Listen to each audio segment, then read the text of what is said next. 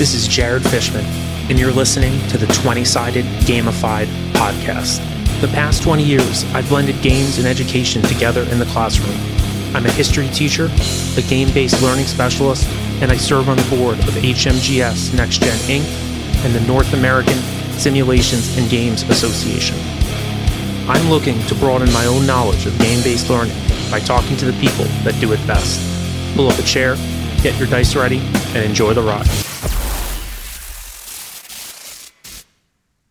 All right there. Good morning, friends. It's Jared here from 20-Sided Gamified Podcast. I hope you guys are all having a wonderful day. Hopefully you're hydrating. Hopefully you're eating enough. Hopefully you're getting enough sun. Everything on our end is going really well. I want to talk a little bit about that first, and then we'll introduce our guest, who is an often guest. One could even call Kelly McManus even a co-host on some level. But before that, so a couple of places that we're going to be. So first and foremost, both Next Gen, HMGS as the parent organization, and 20-Sided Gamified, all three of us. So we're going to be at PAX, which is in December in Philadelphia. It's the first weekend of December. It's going to be awesome. So in terms of what we're going to be doing there, Kelly and I, again, co-host, Kelly and I are going to be there along with a bunch of other HMGS guys. So the HMGS people, they're going to be running some demos. 20-Sided Gamified and Next Gen, we're also going to have a table. We're going to have some swag, big 20-Sided Gamified banner, which excites me. Going to have some business cards to hand out, some easy ways to get people listening to the podcast. Hopefully we're going to interview some people. We're going to run some demos. We're going to walk around, have some fun. Totally looking forward to it. Also, what's really cool is my school, Brunswick School, is actually sending me there. Because again, so much of what, at least I won't speak for Kelly, but so much of what I do out there is so connected to education that my school loves when I go to events like this. So that's one thing that we're going to be collectively doing. The other thing that we're going to be doing is in April of 2024, I'm going to be doing some presenting at Salute 2024 over in London. You certainly know him. He's going to be a guest, I think, more often on the show. My buddy Titch White from Hotlanta, as I like to call it. He and I are going to be going overseas. He's quite the experienced traveler, so he's going to be the Magellan of the group. So 20-Side's going to be there. Again, we're going to get hopefully some more people listening to the pod. Hopefully, interview some people. So many folks that I've had on the podcast over the course of the year are going to be there. So people from Pendrock and Miniatures, and that episode will drop soon. My buddy Martin Goddard is going to be there from Peter Pig Miniatures. I could just go on and on and on, but there's so many folks overseas that are going to be in attendance. So hopefully we can do some chatting, do some potting over there. Going to be a lot of fun. And like I said, I'm going to be doing a educational panel as well. So all really good things. Next Gen has a ton of events on the docket, and maybe Kelly and I will get into that in a little bit, just in terms of some of the events that we've been doing, some of the corporate trainings we've been doing. So if you're not bored yet, now I think we really need to make this pod interesting as I welcome my friend and somewhat business partner, aficionado of gaming, Kelly McManus. What's going on, Kelly? How you doing, Jared? I'm doing well. Did I overwhelm you with No, it's very sometimes co-host, sometimes this, sometimes well, you are though. I mean, I think that you've been on a bunch of times. And like I was saying before we started recording, I want to do more of these. I want to just do more conversations with people like you, Titch, Corey, New Jersey Steven, as I like to call him, just getting friends on and talking more casually about some things that we've been doing and such. So yeah, that'd be great. Yeah. So Kelly, how's your life going? How was everything? I'm on vacation, so everything's great now. So that's why you seem so relaxed. Yeah, that's great. And we have daylight savings time, so got that extra hour of sleep. How'd that make you feel? I feel awake. Yeah, you feel awake? That's great, dude. So look, dude, in terms of some stuff, so there's definitely some stuff on my mind that I wanted to ask you that I think our listeners will hopefully get a kick out of. So Kingston Steven, as I like to call him, apparently he made the drive to New Jersey, huh? He's a committed man. Yeah, he is. For those of you who don't know, who I like to call Kingston Steven. So if you go on Instagram, and Kelly, jump in if I'm incorrect on this, because I always want to call it something different. He's Armchair General, right? Armchair Emperor. See, this is what I mean. Yeah. There you go. He's a step So up. Kelly, since you are the official co-host of the show, can you say that one more time for everybody? Yeah, so if you want to figure out who Kingston Steve is, he is Armchair Emperor on Instagram. Yeah, social media. I was going to say Instagram.com, but that sounds weird. Yeah, it does. It's almost redundant. But yeah, so I guess he for our audience out there, so he's a friend of really all of ours. Mm-hmm. He's a friend. He's almost a professional friend too, because he's definitely done over the last couple of years. He's done some next gen events. He's got this awesome 54 millimeter French and Indian War setup. And Kelly, again, because you are here to make sure that I'm not incorrect about anything, that's what you played, right? Yes. How was it? It was a lot of fun. So if anyone's been following your social media, be it Next Gen or 20-sided or even mine, we have posted about Steven or included Steven in some of our posts of games that have happened. So Historicon, for instance, was the big one. I think he was, I kind of want to say like his game was like a big flagship, like you couldn't miss this game if you were there. So he does 54 mil, 7 years war, more French and Indian, more than 7 years, but it's the same thing. War gaming. And he brought some of his stuff with us because he's testing out a new game for, next to Historicon 2024, which instead of Fort William Henry, it's going to be like a typical raid somewhere in like the New York frontier. So it was a lot of fun. That's cool. Yeah, in the game he had provincials, militia, and British regulars against a mixed French milice and Native American force. Gotcha. So, pretty cool. Did you ever think in your wildest dreams that you would play 54 millimeter games and enjoy them? At first so I'm new to the hobby, and I'm always going to say that compared to probably everyone else who says this. I mean, but compared to everything else I've seen, 54 always seemed too big. But I'm also the guy who's hoarding armies in plastic World War I. Oh, sure. I have boxes of that. Did you play with those as a kid? Yeah, so I got those very late in my kind of childhood. Like I got them when I was a teenager. So I had like one summer of playing with them before I thought like maybe it's not cool to be playing with toy soldiers anymore.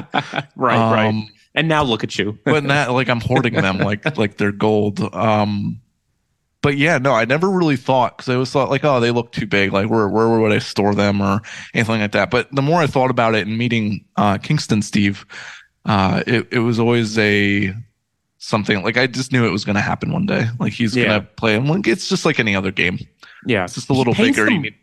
He paints them really well. I think that to me is what sort of sells the scale for me when he does it. I guess the only other comparable, I'm just thinking of people that I know that you can compare it to. The only thing that I can compare it to would be the Big Sudan game from this summer at Historicon. Do you remember that? Where it was like there were 3 or 4 different tables all kind of connected and there was space in between each of them. Do you remember that? And yes, it was like I do. Yeah, it was like the Sudan or something. It was a colonial game. Yeah, I guess that's the only other 54 millimeter game that I've seen that looks as good. Yeah. So he paints really well. Apparently, he does beautiful commissions. I guess he does. Yeah, he says that's like Armchair Emperor is his sort of brand name, and I don't know if he's doing commissions, so don't quote us on that, because I think. I remember talking to him a couple months ago. He said like he was only doing them for select people because he's busy with real life. But look, here's the thing about Steven, and I've tried to get him on the show. He's hard to pin down, right? Steven, if you're listening to this, how Steven is not famous is very hard for me to understand. Like if that dude set up, and again, for our audience, don't worry, you're going to get a little bit more info to have this make sense, but how he's not famous and how he doesn't have a YouTube channel with millions of views of all the wild stuff that he does is beyond me. Has he told you about this? Like his interests and such?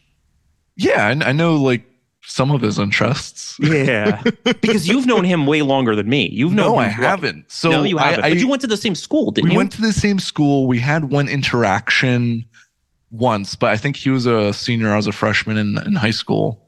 So like we vaguely recall maybe meeting each other once during a game day night thing that one of the teachers was hosting, and that was it. Right. Gotcha. So that's it. That is a really interesting, weird connection. Yeah. But that's almost suitable, right? That's almost suitable. Yeah, it is very true. So for our audience, right?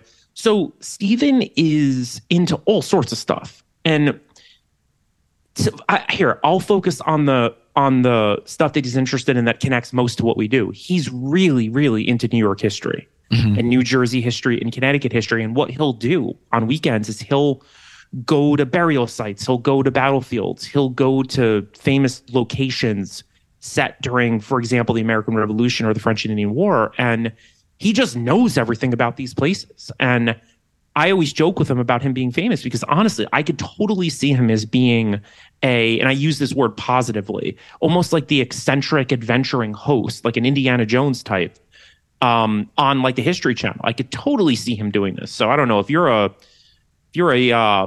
publisher of content out there, or if you are a filmmaker or videographer, Steven is definitely a guy that if you want to make millions, you might want to reach out to, because I'm telling you, at some point or another, he's going to do it. I mean, that probably what would be even better is like if I were him, not that I'd say like if I were him. Yeah. But like he could probably even like market that as like, hey, we're going to this location. I'll give a tour, and like you pay X amount of money, and then you curate he could curate the experience. He can. Oh, absolutely. Like, and that would be amazing. And then like do a war game at night. Yeah, no, totally. I love how we're talking. He's not even here. I know. You know, he's somewhere out there, probably listening, maybe listening. Yeah, we're admiring him. For sure. All right, so Steven, if you're out there listening, you should be flattered. All right, so tell me about the game, though. Yes, the game was fun. We had to pull 3 tables together, which we did it at the Die Mansion where I work, which was a little difficult because we're in the middle of some work that's going on that requires us to use a lot of tables. But I was able to pull 3, and yeah, like I said, it's kind of like a I don't want to say skirmish in the traditional sense, like where one model is one model, but it was a skirmish in terms of larger battle. Like these are only a couple hundred guys facing each other, and it was a raid for the French to burn down a house, a couple crop fields, a church, and a hut. And when I say the French, I mean like French, Native Americans, like that sort of coalition force. Yeah. And how do the rules work? The rules are very simple. So he pulls 3. He's pulling from 3 different rule sets. One was a board game, and I have the rules downstairs, which I could run and grab them if you want. Yeah. But he uses like a lettered ordering system, and by what I mean by that is each unit has like a letter attributed to it, so that's the way the game follows. So you'd move all letter A units first, then B units, then C units. Firing happens all at once. It's an I go, you go system.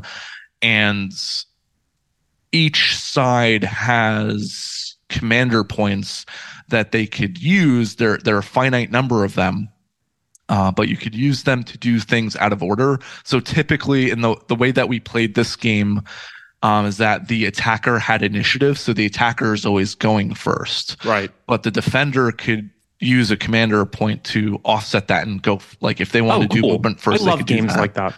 And these commander points also act as dice rerolls. So if you're at this really critical moment, you really need to, if you need your firing or your melee fighting to go well and it rolls terribly, you'd use the number of points to reroll the number of dice. Makes sense. That reminds me a little bit of one of my guests from earlier in the season, I guess you could call it, Eric Farrington, who wrote Men of Bronze and a bunch of games, Wars of the Roman Republic and all of that. And I think there's a somewhat, not exactly the same system, but like somewhat of a similarity there where, you get X amount of points, you can use them for different things. So it just gives you opportunities to make decisions, which really should be, the ethos of any good game. Yeah, it's fun.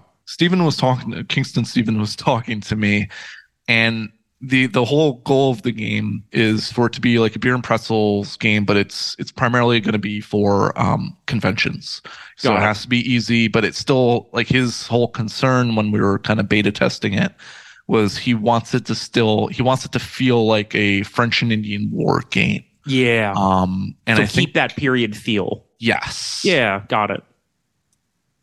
It can be tricky.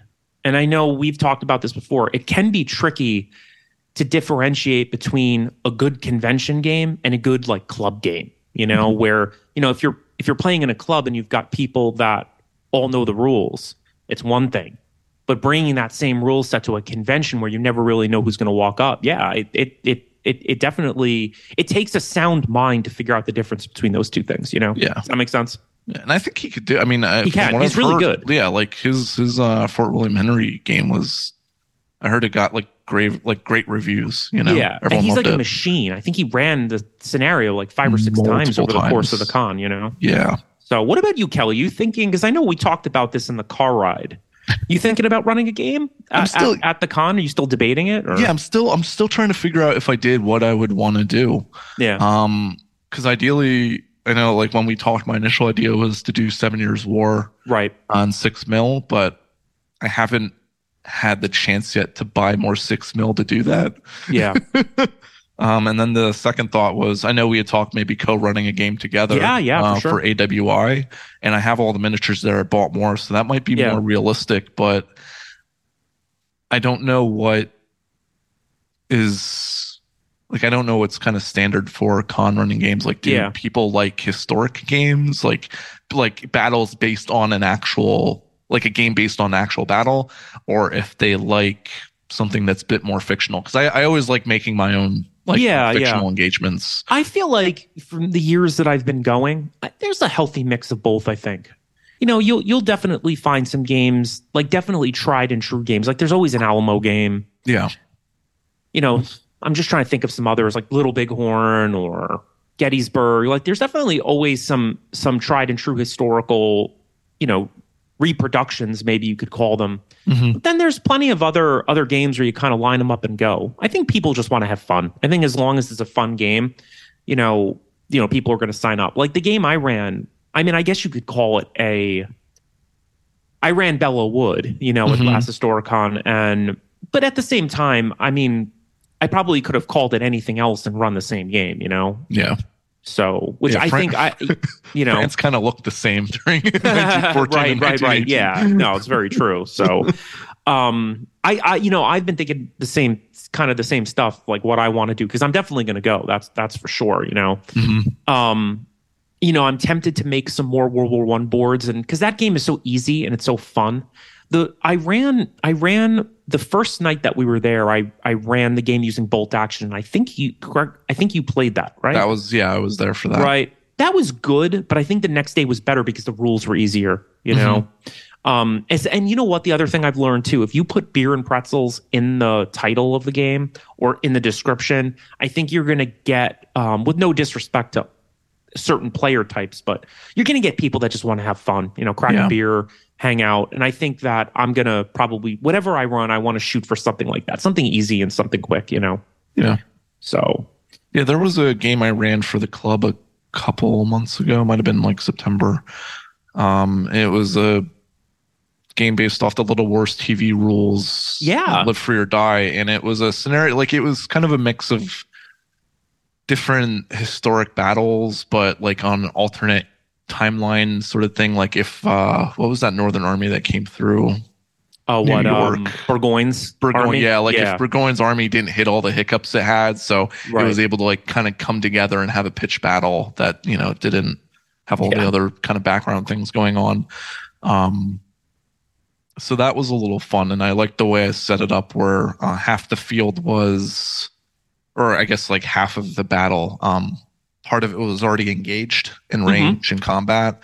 Another side of it was they were lining up to get ready to engage, and then I had a third component of them walking onto the field. So you could kind of get my idea is having like club members try to think of like, okay, this is already going on. This is about to happen. And when we have our reinforcements, where do they go? And they're coming in the middle so they can make that decision, splitting. Now, what was it like running it? It was a lot of fun. I mean, thankfully I had Steven, New Jersey Steven there. He front loaded the rules while I was setting up. And it's an easy game to pick up. The rules are literally 2-3 pages long. Right. So it's a game that just goes, and we were able to do a lot in the 2.5 hours that we played. Yeah, it's fun. Definitely. So what have you been working on? Because I know you finished your Vikings, right? Yes, I finished my Vikings. So what are you doing with yourself now?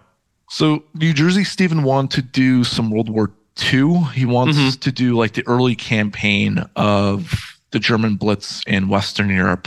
So he painted up a Dutch army for like 1940. And I've been painting up Germans for that. Cool. So I'm just about finished with that. I just have to paint the commanders. I have some half tracks I want to paint up. But I usually, whenever I go into these projects with Steven, I buy more than I need. Oh, always. Yeah. Because I'm always like, what do I need? Like, what force composition do I want to throw for different actions? Yeah. What scale are you doing it in? We're doing it in 15 mil. Cool. Do you guys have rules yet? And do you know what you want to use? He has rules. I forget what the rules are called. But I think like our bases are kind of agnostic for anything. So it should be like, if we don't like them, we'll try something else. Yeah. So I get it. And so, I mean, are you guys thinking of putting on like huge games or smaller games or?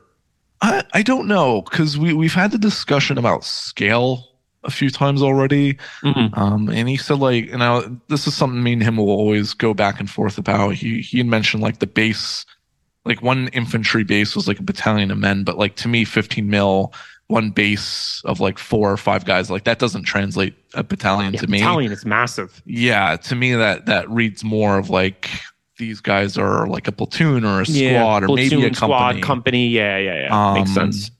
He's also mentioned like one unit of a tank or whatever is like 3 tanks. It's like a platoon. I'm like, that doesn't sound right either. Yeah, but it like that doesn't really matter.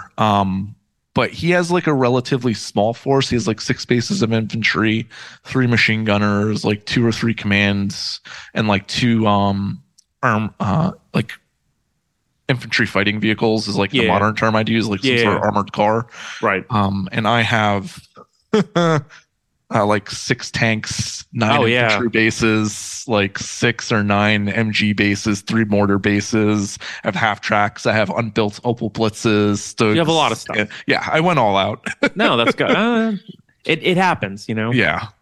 Gotcha. Well, it's always fun. It's always fun finding a new rule set, Yeah, and I was also like, everything I buy, I always buy with the anticipation that I'll be building a secondary force for it. Yeah. So I wanted to have enough of this so I could be like, oh, well, maybe I want to do the opening stages of Barbarossa, right? So I'll buy Russians for that, or I don't know, maybe British for some of the early like Dunkirk. And World War II is certainly a conflict where you can do that. I mean, any kind of conflict where there's a lot of different moving parts to it, it's like you get one force, then you can just kind of go from there. That's kind of what I did with my Napoleonics, Oh yeah, kind of start with some, French, and then you go into all the other allied forces and enemies and such. That's my next project. Yeah, it's a dangerous project, Kelly. It's a very, very dangerous project. Well, I'm doing the thing of rebasing and then repainting. Oh, that's the worst. Yeah, it's really the pits. That's this week. Yeah. So right. So if you're off, then that's going to be the plan. So are you just going to get in there with an X-Acto knife, or no? So when I painted these, I used like really cheap craft store paints because this is like when I first started. Yeah. And the bases, I just use like Elmer's glue. So I'm just going to soak them in water and then peel them. Smart.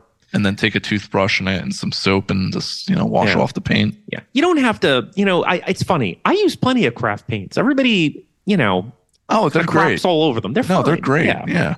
No self-deprecation there. You have to. No, you just have to get the right ones. Like I got the 50-cent bottles, but if you get like folk art, you're fine.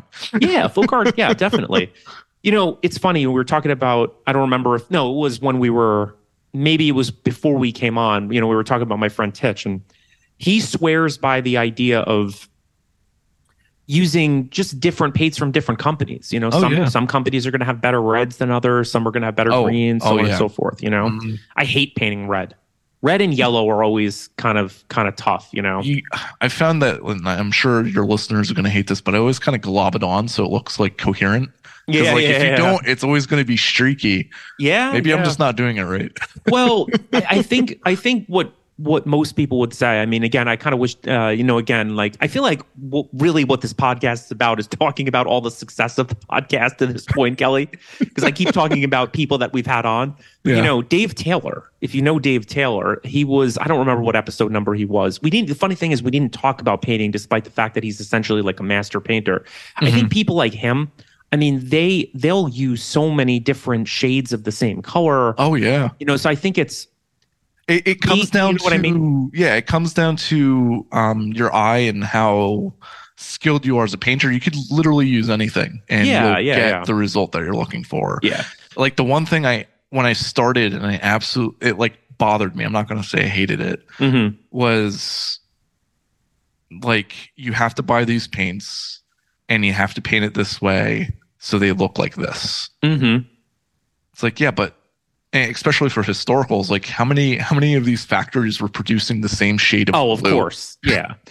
Of course. It's absurd and ridiculous. Yeah. Well, even just the way in which we paint our miniatures, if we're painting, and it kind of doesn't matter whether it's historical miniatures or sci-fi or fantasy, we often paint these guys, wearing, bright uniforms and they're like as if they're going out on parade. And ultimately, most of those guys would be wearing different shades of the same uniforms. They'd be covered in mud. They would, in some cases, not have been issued the newest uniforms. And let me tell you, if you're going to start Napoleonics like that, this will come up there, where you have armies that may have changed uniforms over the course of, X amount of years or change headgear. It can get very, I don't know, for me, I do get sort of obsessive, so it can be a challenge, to not drive yourself insane when it comes to all of that, Yeah. I mean, I paint my stuff, or I've noticed that I paint all of my miniatures a bit more drab than other people. Like a lot of people use bright colors to contrast it. Yeah. And they all look great, but I've always, like when I'm looking at inspiration, I'm seeing like kind of the dirt from paintings or other works of art. And it's just like, okay, like I'm going to try to hit that as realistically as possible. Then maybe pops. Right. So the last project you did were those Vikings. What do you plan on doing with those? I want to play Raven Feast or Saga or like anything really. I haven't played with them yet, which is kind of sad. Yeah. Well, no, it happens. Look, I've told you this before. I mean, look, I have an somewhat embarrassing collection of miniatures, right? I mean, it's not. You have a treasure trove. Yeah. I mean, so look, for the audience out there, when you've been painting miniatures for 30 years, you collect stuff. So let's just say, hopefully if somebody ever like robbed my home, hopefully they would realize, or hopefully I would hope that they think, maybe I'll phrase it that way, that those miniatures aren't worth anything, because it's probably the most valuable thing in my house, let's be real. The only people that would see the value in it would rob your house, and then they wouldn't have enough speed or dexterity. No, it's true. All of that. Yeah. But what I was going to say is, dude, I'll have stuff. I ran a game, again, shameless plug, Next Gen, I should phrase it that way, ran some games at Yale a few weeks ago. And dude, I had ran a second Anglo-Afghan war game for some of the students. And I don't think I had used those figures in years, literally years. And I had to reorganize them. And on one hand, one might say, oh God, like you're almost not getting your money's worth and time back if you kind of do it that way. But on the other side of the coin, it's kind of like, hey, I haven't used that in years. I'm going to use it now and have a blast with it. Absolutely. So I don't know what the right answer is in that case, but I don't think there should be like if it's your hobby, you have these things here, you collect them, and you get to break them out every now and again. That's just part of the joy of having them. Totally. Being part of the hobby. Raven Feast is pretty fun from what I understand. It's like a good introductory type game.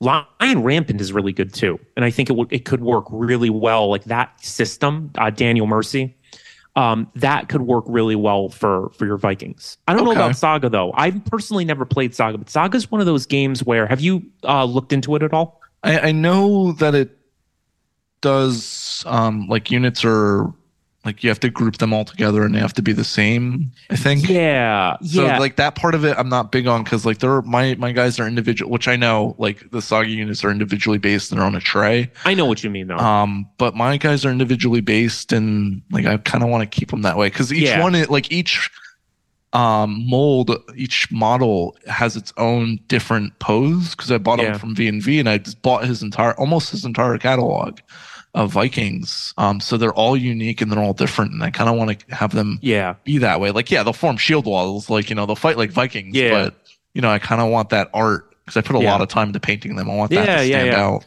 No, totally. Saga is one of those games. I've never played it before. I just know that fiddly is probably not the right word. And also, I probably shouldn't even say that, given that I've never played the game. But it is one of those games where it's kind of like an all-in-one shop from the company, where, you need certain tokens. They're just things that you sort of need in order to make it work. Not to say that means it's bad. It's just the company model of making money. You should definitely start with Raven Feast, though. Because, again, Raven Feast was Little Wars again, right? Yes. And they really are doing a lot for the hobby. Super nice, They were also really fun to talk to. Oh, yeah, they're great back people. At Cold War, so. I wish I wasn't so starstruck. I was like, oh my God, internet people, what? No, it is true. They are, they get, at this point, they're getting, 20, 30, 40, 50,000 hits on their videos, which is pretty awesome, Mm-hmm. But they have a very interesting little setup, though, in terms of like where they game. And also a few of the guys have backgrounds in film and video editing and stuff like that. So they have a very unique skill set, I think, when you put it all together, Yeah, I know it's just the one guy who does all the filming. But like outside of that, they have a really good, like you said, good background to make that stuff happen. For sure. So one of the other topics I wanted to get to today with you, Kelly, is I wanted to talk to our audience about some of the stuff that we've been doing together for Next Gen and for the podcast and stuff. Hopefully because here's the thing. I don't know if there's ever been a pod that we've done where we've been really explicit about what Next Gen is or what it does. I don't think there's ever been an episode about that. Not really. So here, why don't I start and then I'll loop you in, right? Sure. So audience members, this is, as if we haven't been interesting enough already talking about our many exploits in gaming. So if you put your sort of future of the hobby lenses on, so what Next Gen's been doing over the last, I would say, 3 years, we started in really, I've always run games for kids, but really it was August 2020 where John Speece and I and Jim Stanton kind of came together and decided to do this. What Next Gen has been doing over the last 3 years is essentially it's a multifaceted approach just to get more people gaming. And the phrase gaming can mean a lot of different things. And for Next Gen, it does mean a lot of different things. So for example, one of the big things that we do, and Kelly, I know that he's been to a couple of these events over the years, we'll set up shop in a library. So, for example, there's some libraries in New York that we work with. There's a ton of libraries in Connecticut that we work with. And depending on how interested the community is, sometimes we'll run games once a month. Sometimes it might be once a season. And what we'll do is we'll get some facilitators together, meaning people that are interested in pushing the hobby forward. And what we'll do is we'll set up, miniatures games primarily inside libraries.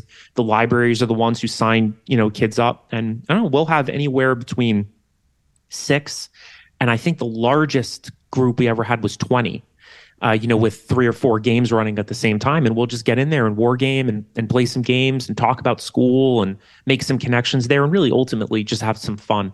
And what's been really cool is that a number of those kids have gone from gaming with Next Gen to gaming at the bigger HMGS conventions, So Kelly, not to necessarily put you on the spot, but what's your experience been like, just as sort of an onlooker? Because I know you always say you're new to gaming, even though you've got a few years under your belt. What's your experience been coming and watching, the Next Gen facilitators get games going? I want to say that it's magical.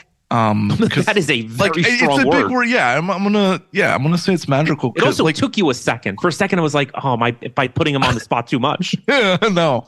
And the reason I say that is when I had you guys come over to where I work to run an event, and we had families come by, we had people different color, creed, background. people who had never been to the site, people who have come to the site and wanted to know what it was about and try out the games and learn what the hobby was. Like, that was just so amazing to see, because to me it proves, and I believe that like games are just a common denominator that everyone can enjoy, as long as like you have the right game, and it just brings people together. You throw dice, you move toy soldiers around, and you're just having a good time. And it doesn't even have to be toy soldiers. It could literally be anything. But it's just a nice low stress community, program engagement, whatever you want to call it. It's just a good time. And I think we don't get that as much today in our modern world, with everything going on and all of our distractions. But like, to be able to just sit down at a table or come together with people you don't know and have fun and laugh and smile at each other, like that's amazing. Yeah, I agree with you. And I think I've noticed the same thing you have. So one of the points that you made in there, I've been running games for kids really since I've started teaching in 2007. And you're right. I think that you can take a group of people. You could have somebody who's super affluent. You could have somebody who is lower on the socioeconomic, totem pole, I guess you could say. You could have a person of Hispanic descent. You could have a Black American. You could have a white person. You could have the star football player. You could have the math nerd. And there's something about putting dice into people's hands where I don't want to say that all of those differences get put to the side. In fact, I would argue it all kind of gets mixed up. And as people are rolling dice and as people are pushing miniatures around, they're talking about who they are. They're bringing their different skill sets to the table. They're also bringing their different backgrounds, together. And to me, that I don't know, shouldn't life be that way? You know what I mean? Not to pontificate, but I don't know. I hate to say it, but maybe if more people would do that, maybe we would have less problems, in terms of people in the United States not really understanding each other because we're so distant. You know what I mean? Yeah. I was about to say, like, if more people played games, more people would be happier. Yeah, for sure. And especially depending on what you believe, like whatever your creed might be. I don't know, for some people, you might just believe that this is your one go round. So you may as well try to enjoy, your life. And again, not to say that everybody has to roll dice, but there is something to be said about sitting at a table with somebody that's not at all like you and getting in there and learning from each other and moving forward, instead of moving backward. So, I mean, go ahead, build off what you said. Like every creed kind of talks about the point of community and family and everything. Like, games are perfect for that. It's funny you bring that up. Now again, sometimes what's a little weird about this pod is that, these episodes can be delayed sometimes, right? Yeah. Now, I'm 100% going to post this particular podcast that we're doing, this coming Friday. So that would be Veterans Day weekend, essentially. Mm-hmm. But it's funny you say that. So again, Next Gen was born out of really the larger HMGS organization. We are different entities, but we are absolutely connected.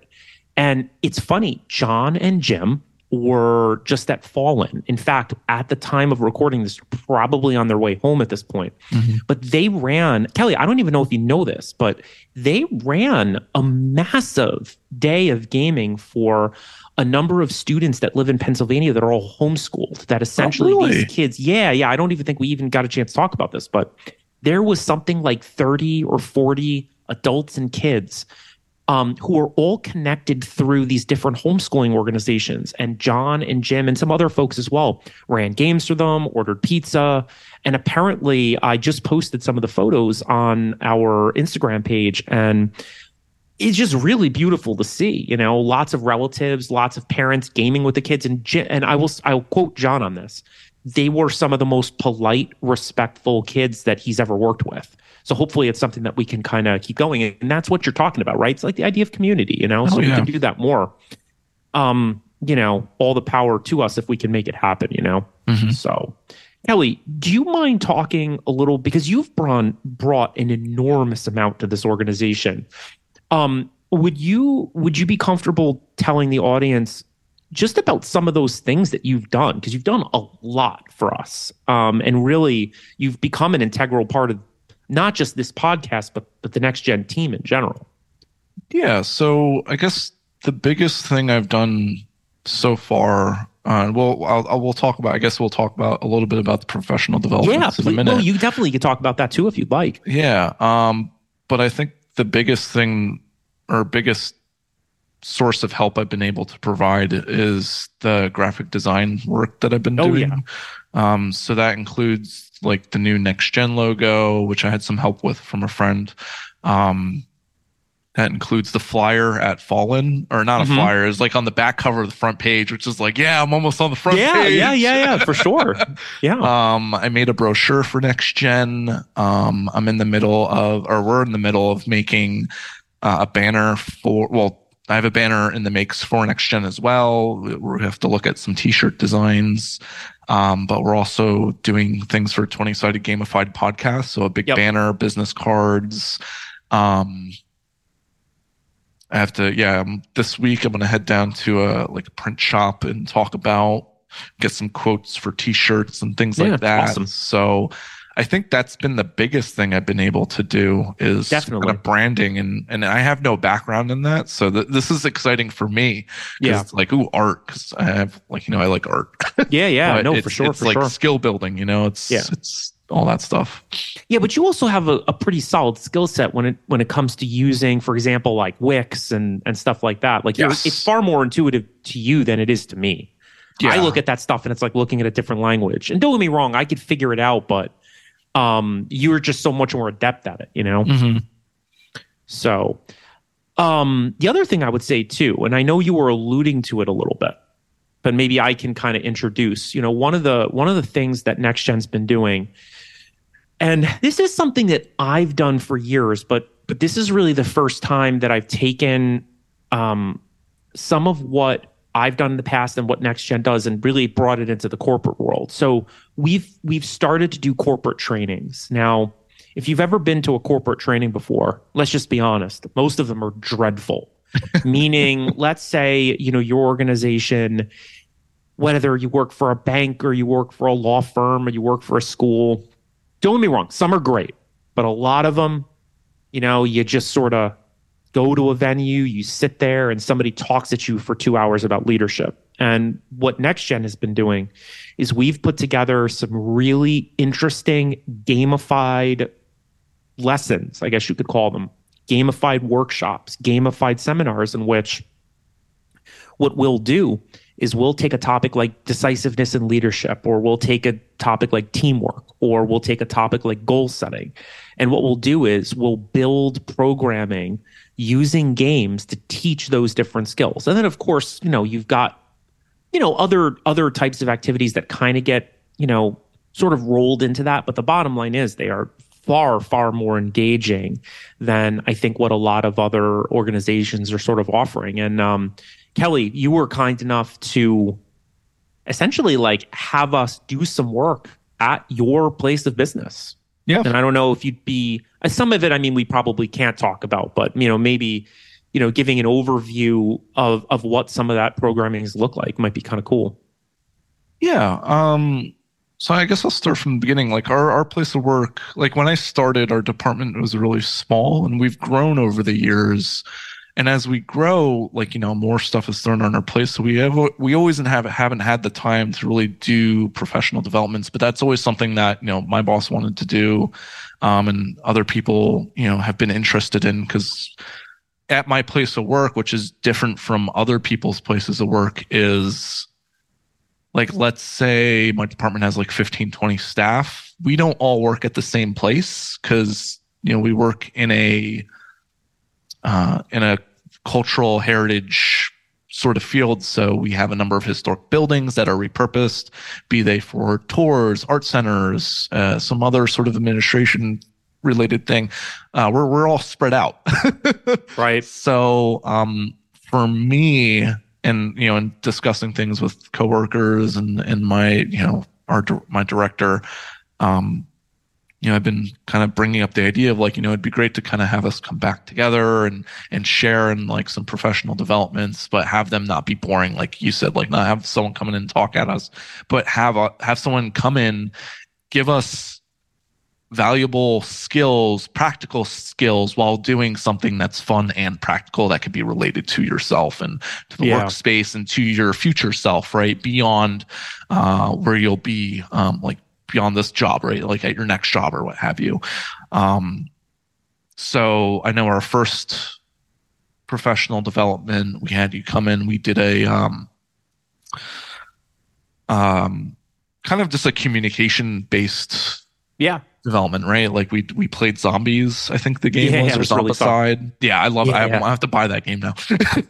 There's a lot. I love zombie games, you know. They are a ton of fun, and they're really collaborative, which I think was great because it was nice to see all of the different attendees, you know, have to kind of group together and figure out how to score the most points in that game. Yeah, it was really fun. Cool because we're all on the same team, so to speak. Like we're all in the same faction, but we have our separate groups. In our separate groups, you made each character have different attributes. So we had to figure out like how we all work together in order to, you know, perform our goal and get all those points so we would win. But that was really neat. And then like a number of other parts in that professional development you did, like I forget the word that you used, but when we had to write on the sheets. The impediments activity. It was pretty really tense. Good. Yeah, you know what? If it's not tense, then it's probably not being done right. Because the bottom line is, you know, if you're thinking about training people and you're thinking about just the sort of idea of trying to impart a little bit of wisdom and some skills on a group of people, there are definitely, no matter where you go, there are always going to be impediments in terms of being the best you can be at your job. And you got to sort of talk about those impediments. You kind of have to get that stuff out there if you're going to try to figure out a way to overcome it. Because if you just ignore it and pretend that it's not there and just play a game, I don't necessarily know if the game is going to have as much meaning without that, if that makes sense. And I think the greatest part about it is the way you make it self-reflective. Mm-hmm. And you next gen, because it's like, okay, these are the issues, but like, what do you also bring to the table? So in the second professional development we did about goal setting, you know, we played the Roman senator game, line in the sand, which was absolutely amazing.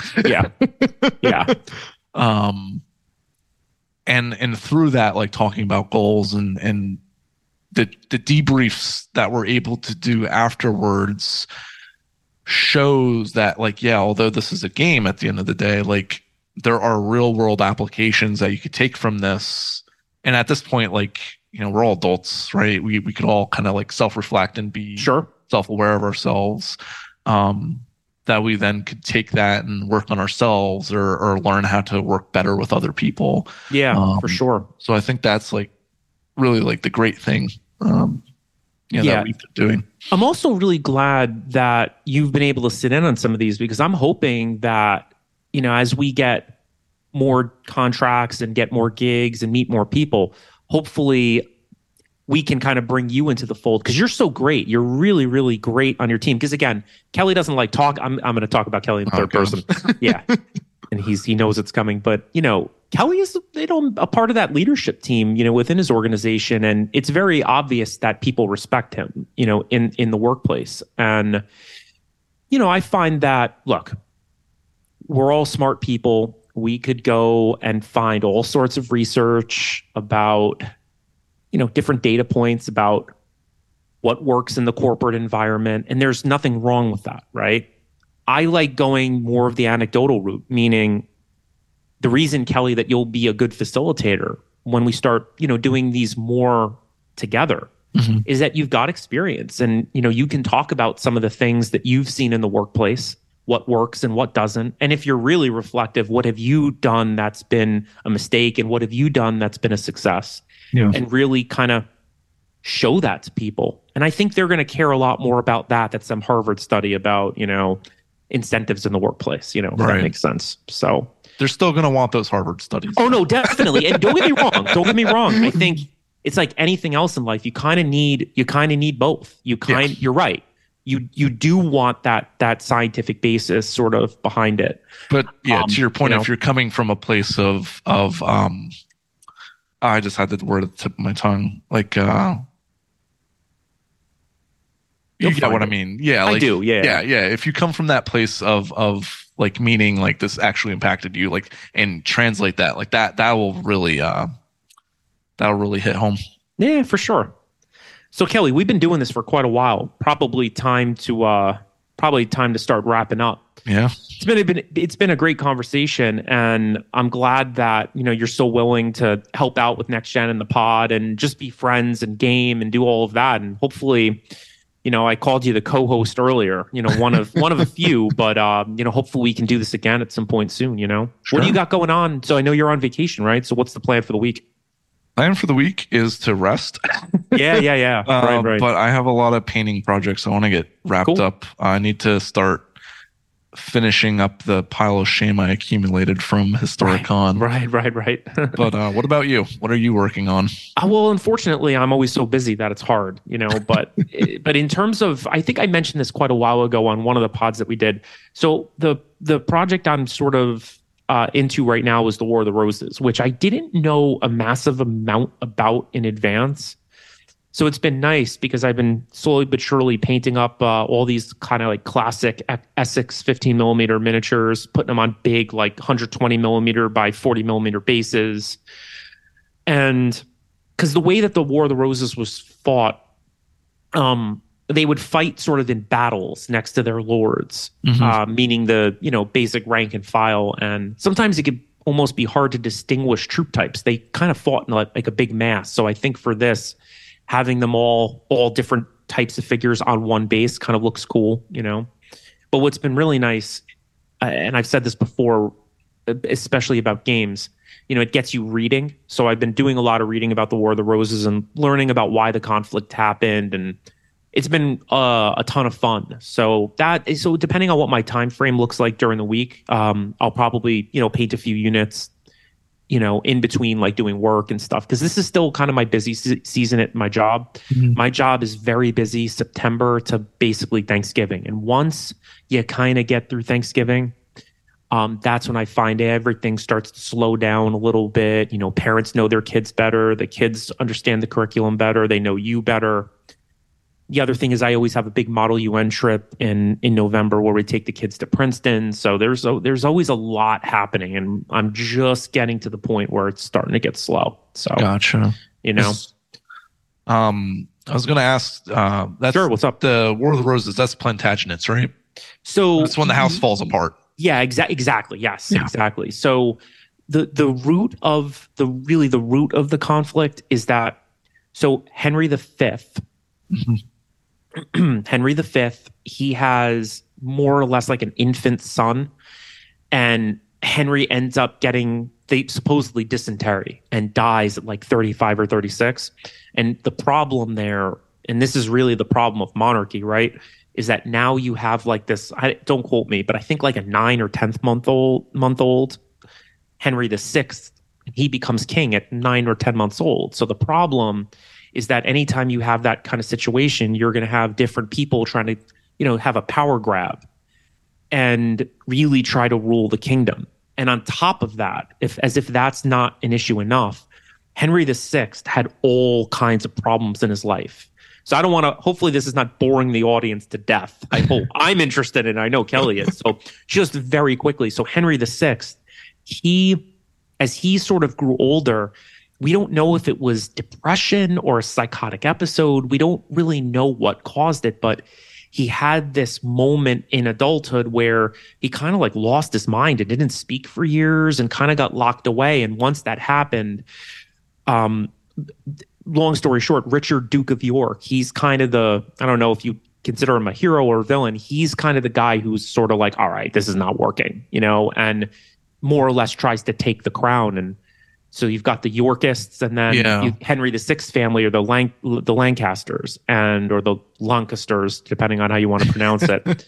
And it's just really wild and chaotic. It's one of those conflicts that can even be hard to understand, just because different groups in England would switch sides all the time, and there was just this wild power struggle for really over 30 years, and it's very, very, very interesting stuff. So I've enjoyed doing some reading on the topic. And there's also a TV show that the BBC came out with a number of years ago called The White Queen. I think that's what it's called. And it's a BBC show. It came out maybe 10 years ago. And it's basically the story of this woman who got married to essentially Edward IV, who was Richard's son. So he was a Yorkist, and he basically rules England for X amount of years. And it's all about that struggle to stay in power. If this sounds familiar, but you don't know anything about the War of the Roses, this is for the audience. If it sounds a lot like Game of Thrones, it does, because really George R.R. Martin based a lot of, his books around this particular conflict. So if it sounds familiar, it's probably because you saw the show. And then, not to make the pod longer, but what got you into it? What got me into it? Yeah, is Titch White. So I'm sure he's listening out there. So let me tell you, being friends with Titch is really like a wonderful thing. He's really like one of the nicest people you'll ever meet. He's got the nicest family in the world. I've known the dude since I was 10 years old, but he's dangerous. He's dangerous because he'll get you hooked on something. And if you listen to the last pod that I did with him, where we talked about the big game versus small game, the man is a psycho when it comes to making purchases. So of course, it's really my fault. I poked at him about this, but I was sort of like, hey, I'm sort of interested in the War of the Roses. Do you have a few figures, that you're not painting? So of course, he immediately beelines a package to me of miniatures, and of course, it wasn't enough. Yeah, so it's his fault, really. I completely blame him. He purposely did that? He only left a couple. Okay. 100%. Yeah, he just loves that. He loves that stuff. So that's funny. But I'm picking on him too much. I think in part it was because I started rewatching Game of Thrones recently and started, making the connection between, the real historical period and the show. And I don't know, it's kind of a cool period. Also, my buddy Tim Cooper from England, he and I can't, off the top of my head, I cannot remember I think it's David Knight. I think I'm correct on that. The two of them wrote a set of War of the Roses rules, and I bought them from them at Historicon.